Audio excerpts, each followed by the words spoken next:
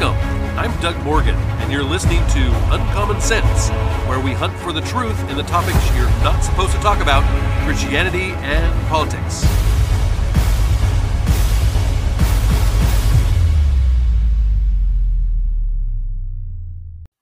Here on the podcast, we like to bring you the news from around this country and really around the world that you may or may not have heard about if you're particularly not listening to propaganda media.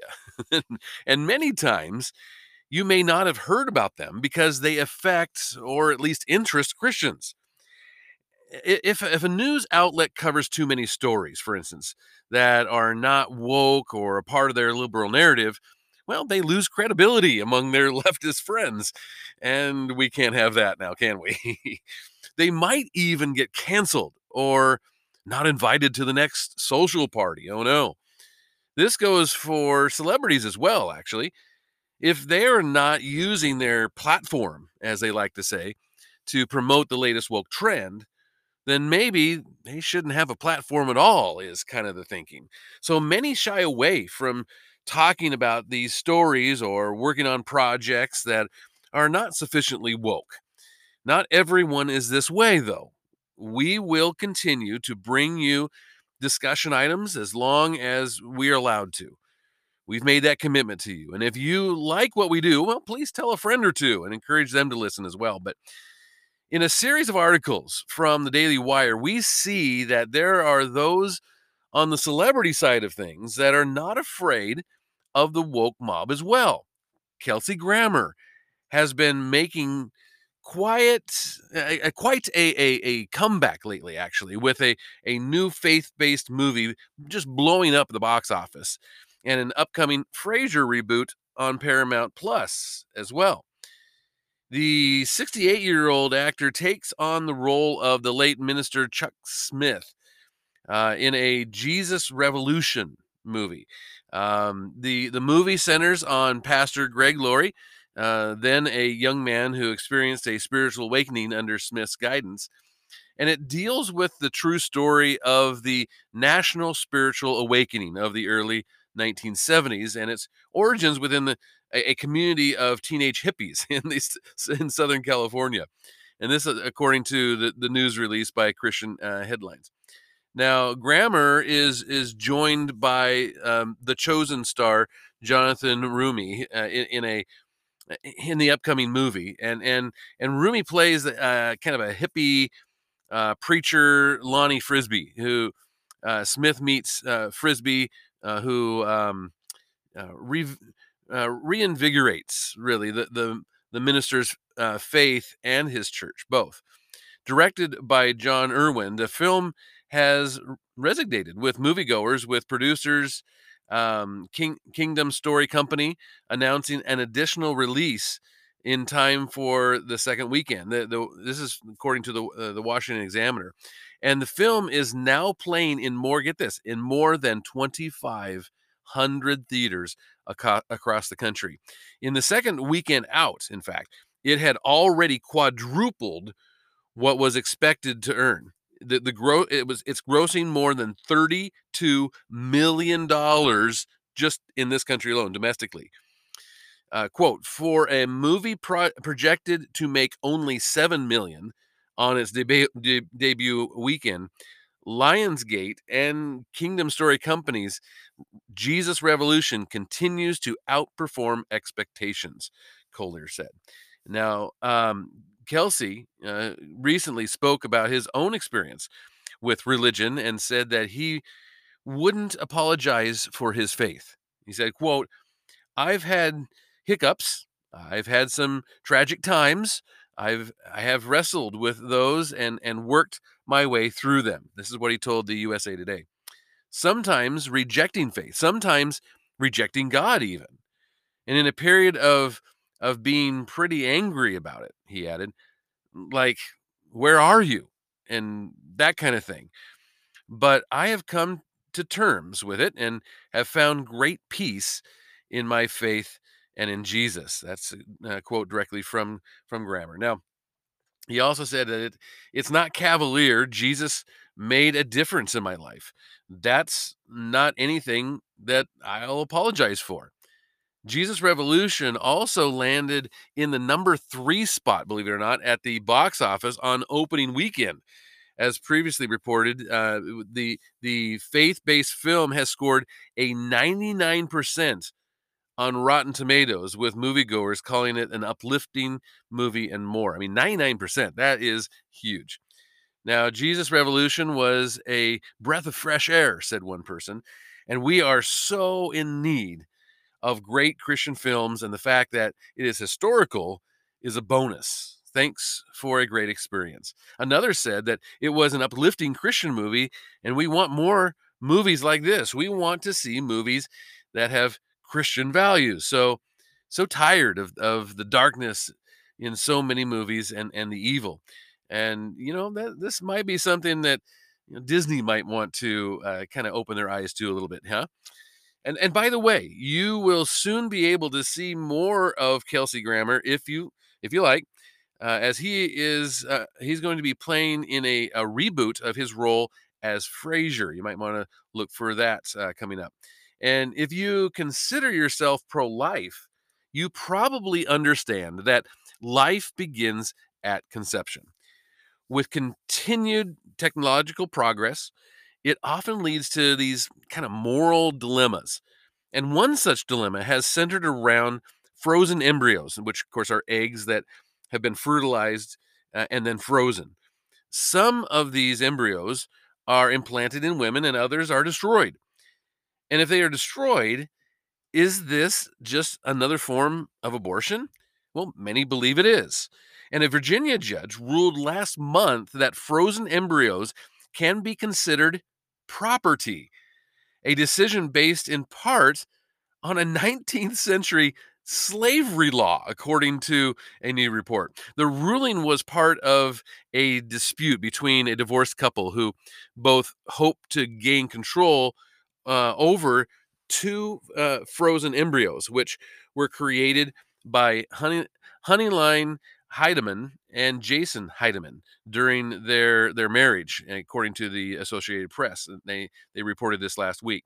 Quote, upon independent research, this court was unable to find any Virginia law prohibiting the purchase or sale of human embryo, nor has either party cited a federal law prohibiting the activity. This is what a Fairfax County Circuit Court Judge Richard Gardner wrote in a ruling related to the battle over the embryos. He said, quote, as there is no it's not prohibited on the sale of human embryos, they may be valued and sold and thus may be considered goods and chattel within the means of the code. Kind of an interesting ruling here. And since the couple split, Honeyline has hoped to move forward with using the embryos, but Jason has sought to block her by saying that implanting the embryos would, quote, would force Mr. Heinemann to procreate against his wishes and therefore violate his constitutional right to procreational autonomy. Again, almost using the same phrasing as the abortionists. Now, according to a 2015 contract that the couple had drawn up, they, quote, own any stored embryos jointly.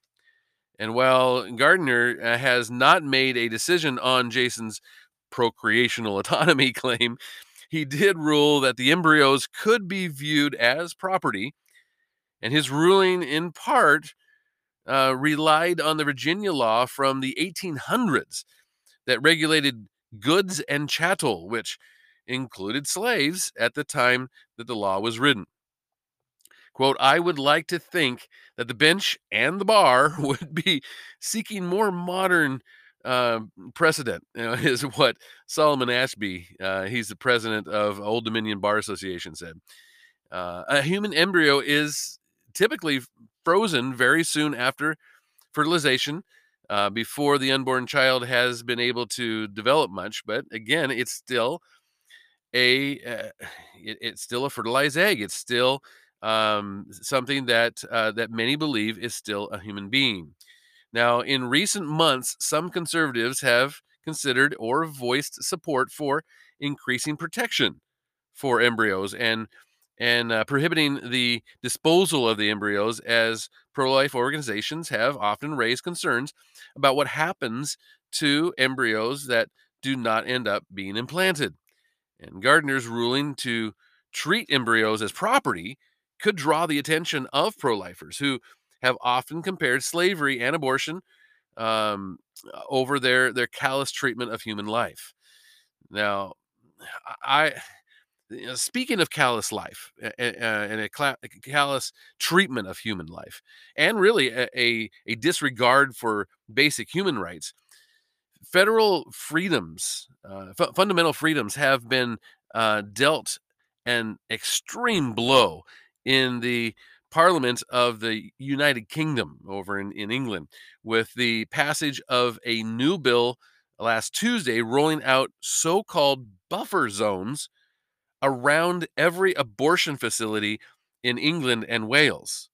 Now, the public order bill puts into force 150-meter censorship zones, banning any form of influence. Get this, including silent prayer and consensual conversations. Now, wherever abortions are performed, this is in effect. The UK, which is the birth place of the Magna Carta, actually, and many of the foundational freedoms that we enjoy in the West, is now leading the charge on a new era of thought crime persecution. One need only look to recent arrests to understand the immense human rights ramifications of the new law. Where censorship zones are already in force, they have really engendered severe violations of the right of free expression. Take for example the viral arrest of Isabel von Spruce, whose case reveals the state of legal chaos that censorship zones generate. Isabel was first arrested in December for the crime of standing in peaceful silence, praying on a public sidewalk, classified. Um, this was classified as a censorship zone near Birmingham, England, and the abortion facility there. You can go online. You can actually see the YouTube video of this arrest, where they are arresting her for silently praying and just standing there silently praying, not praying out loud or in the face of somebody, going to the abortion clinic or anything like that at all. She's literally up against this hedge, on the sidewalk, and the police come and arrest her for doing so. In February, she was acquitted fully in court, only to be arrested once again for the unthinkable act of silent prayer last Monday again. And at the time of the second incident, the arresting officer commented this. He said, "You've said you're engaging in prayer, which is the offense." Yes, that's what he said. The prayer is the offense, to which Isabel counters with silent prayer. And his response to this, he says, "You were still engaging in prayer, which is the offense." Censorship zones empower authorities to arrest peaceful individuals on the basis of their thoughts alone, their silent prayers, and this is a catastrophic failure of a democratic society where every person should have the right to peaceful expression, not to mention their own thoughts in a place of their choosing, particularly if it's a public place. And Isabel was not alone in what befell her. Catholic priest Father Sean Gao was criminally charged and likewise found not guilty for standing in silent prayer in the same zone as Isabel. Absurdly, he was also charged for having, get this, an Unborn Lives Matter bumper sticker. Now, I want that bumper sticker. I think that would be awesome. But he had this Unborn Lives Matter bumper sticker on his car, which was parked in the zone, and so he got charged with that as well. Army veteran Adam Smith Connor was fined for silent prayer in Bournemouth, England. Now, Bournemouth offers a particularly outrageous example of censorship zone lunacy.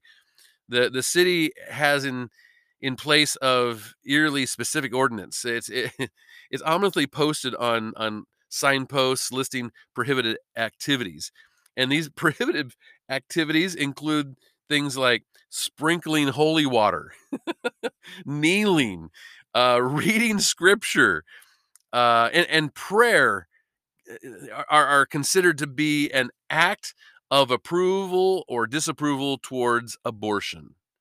Wow.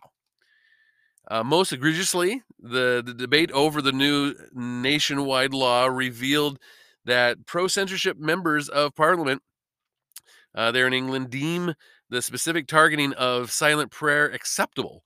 It is no accident that prayer, in all of its forms, is captured by the new prohibitions. This triggered a parliamentary vote on the amendment to exclude both prayer and consensual conversation from the bill. I mean, can you imagine if you're walking in a certain distance in relationship to an abortion clinic or something, then you have to stop talking to your friend as you're walking down the sidewalk, right? Or you could be thrown in jail. And this amendment, they try to take this out. They try to say, okay, look, we're going to take prayer out. We're going to take consensual conversation out.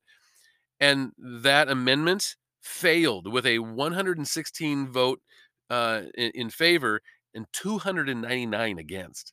That's 299 British members of parliament that think that prayer an offensive, should be offensive and an offense under the law in certain public places. I mean, let that sink in for a moment.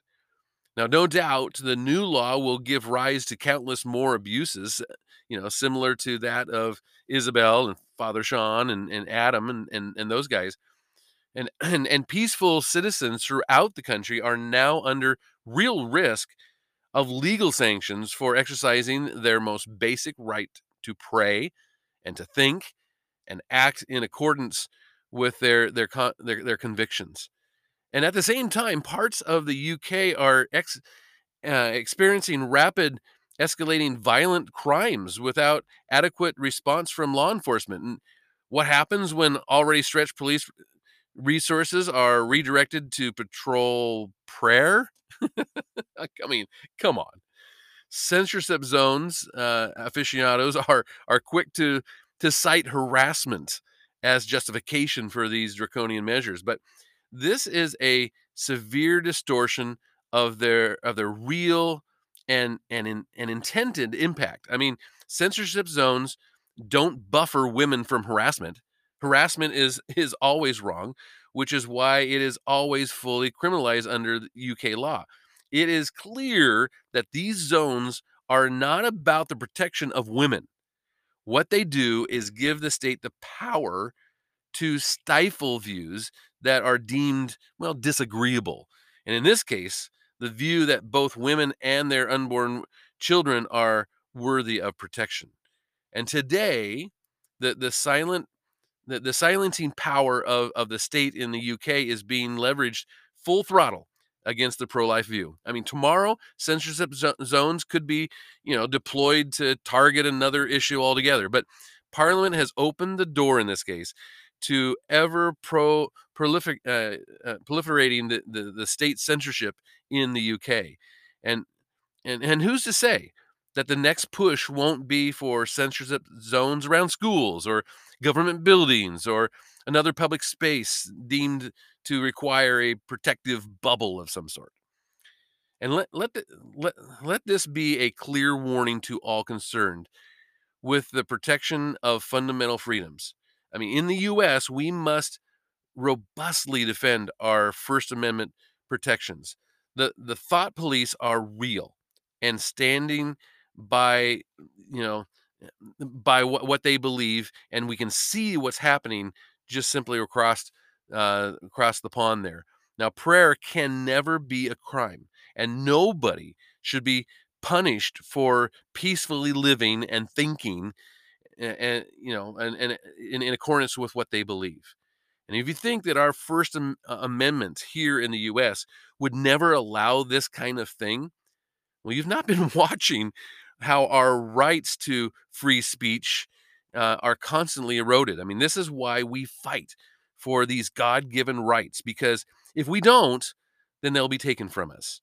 Two of those rights are freedom of religion and freedom of speech. And Michigan's highest court is considering a rule change that would require judges to refer to attorneys and litigants by their preferred pronouns. Yeah, that's what I said. The Michigan Supreme Court sent a notice on January 18th that it was considering an amendment to Rule 1.109 of the Michigan Court Rules to force courts to comply with attorneys and parties' desired pronouns in speech and in writing. Now, over a dozen Michigan judges and attorneys have expressed concerns, of course, for what the rule's implications would mean for free speech and religious liberty.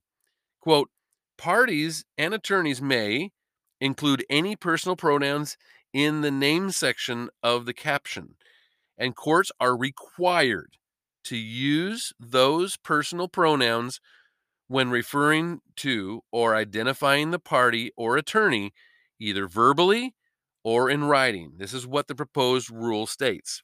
Michigan judges and attorneys are writing to the court and speaking about the problematic amendment. 12 Michigan Court of Appeals judges signed a letter opposing the proposed rule change and pointing out that the potential legal problems here, such as a rule like this would cause, such as a bad faith actors using the rule for strategic reasons unrelated to the merits of the case. Like, the judges questioned if the rule could result in a judgment being reversed for the petty offense of mistakenly using the wrong pronoun during the trial. Now, the proposed rule change is another example of the Great Lakes state's highest courts catering to the demands of the LGBTQ community, even when those demands challenge the free speech and religious liberty protections guaranteed under the Constitution. Last summer, in fact, the court ruled in a 5-2 decision that the state's civil rights protections preventing discrimination on the basis of sex also applied to sexual orientation and gender identity, targeting small businesses in the state that are not already subject to federal workplace laws. Now, there is some time on this. The Michigan Supreme Court is receiving comments on the proposed change to Rule 1.109 through May 1st. And Andrew McKiramid of the Daily Wire pointed out how one Christian owned business has been highly successful doing things the right way. Now, I don't know about you, but there's different businesses out there that I like to visit, partly because I think they do things the right way. And oftentimes these businesses are oftentimes they turn out to be Christian owned businesses. They oftentimes will do things the right way, and because of that, their business it definitely ends up growing. Sometimes if they get away from those type of things, things go downhill. And so I wanted to highlight one here for you today, and it starts out by saying he starts out by saying this in his column. He says, "What is conservatism?" Well, ask 10 people and you'll get 10 different answers. And in our confused American moment, knowing what conservatism is and what it isn't will help us just find clarity, invite sanity back into the public square, and give us a better chance to cure what ills our United States. Now, if you're hungry as you listen to this, well, all the better, because I'm not here to lecture you on the definition of conservatism. I'm inviting you to actually taste it. On a recent road trip to California, he said he stopped for dinner at the most northern In-N-Out Burger restaurant in America, which is actually in Kaiser, Oregon, which is actually not that far from where this podcast is originates, and actually where I grew up is there in Kaiser. He says, as I ate, I realized I was experiencing a living, breathing, intensely popular American conservatism in action. It wasn't just a meal; it was a primer in what it looks like to conserve worthy goals, methods, and values. Order some food, pull up a chair, and let's take a look at what they're doing here. First, In-N-Out Burger conserves worthy goals. When Harry and Esther Snyder created the first In-N-Out Burger in 1948, they combined the initiative new idea of the drive-through with the old-fashioned ideas of superior quality and service. Now, in doing this, they were catering to two conditions American thinker Russell Kirk considers necessary for the healthy functioning of any society: the impulse to improve as well as the impulse to conserve. So, In-N-Out's singular priority has always been the customer. New managers receive constant training on the philosophy at their company's headquarters, this is their main goal. And to that end, one of the first things you notice about In-N-Out restaurants is that it's a clean, bright, inviting environment outside and inside. The second thing that you notice is a simple, straightforward menu. I mean, it really is. There's no reason for decision fatigue and a little possibility that the number of your favorite combo has changed since your last visit. I mean, it's really straightforward. And you'll also notice the friendliness and the helpfulness of the associates, dressed to impress in their distinctive red and white. Team members, they demonstrate unity in their uniform appearance, and you won't be distracted by a statement wearing T-shirt or inappropriate tattoo or unkept hair, for example. You're also highly likely to enjoy a smile when you step up to the counter, and as well as when you're served food through the window. In today's screen saturated age, good customer service has become somewhat of a rarity. It really has. So it's especially appealing to interact with young workers who have the same attitude of gratefulness and cheerfulness. Um, and and In-N-Out Burger is so committed to things like freshness and that type of thing. I mean, their fries are basically the same as from day one. They're 100% potatoes and they're cooked in sunflower oil. That's it. That's all it is.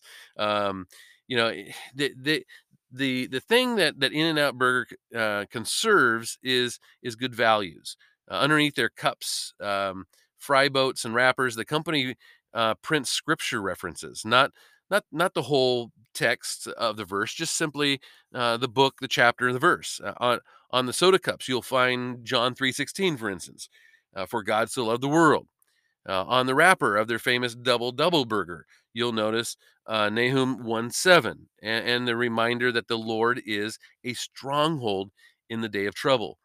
The subtle family touch began in the 1980s with Richard Snyder, actually son of the founders, and had been expanded by the granddaughter and current CEO, Lindsay Snyder. Now, the practice is a good nod to obviously the Judeo-Christian faith tradition that undergirds the Americans' founding, and it's a rare acknowledgement from a successful American company that there's something even greater than profit, and even tastier, even a tasty hamburger, even something that we can trust even in difficult and confused times. Conservatism has been described as an inclination to cherish the permanent things. Timeless Bible verses printed on disposable cups and wrappers bound for the garbage can be a small but effective reminder of such lasting ideals. And they remind us that the grass withers and the flowers fade, but some things just simply endure. And it's kind of nice to see a business like this that hasn't really lost its way. It is growing because of conservatism and because it knows exactly where it came from and where it's going. And you may agree with this, you may completely disagree with this, and I would love to hear from you on it.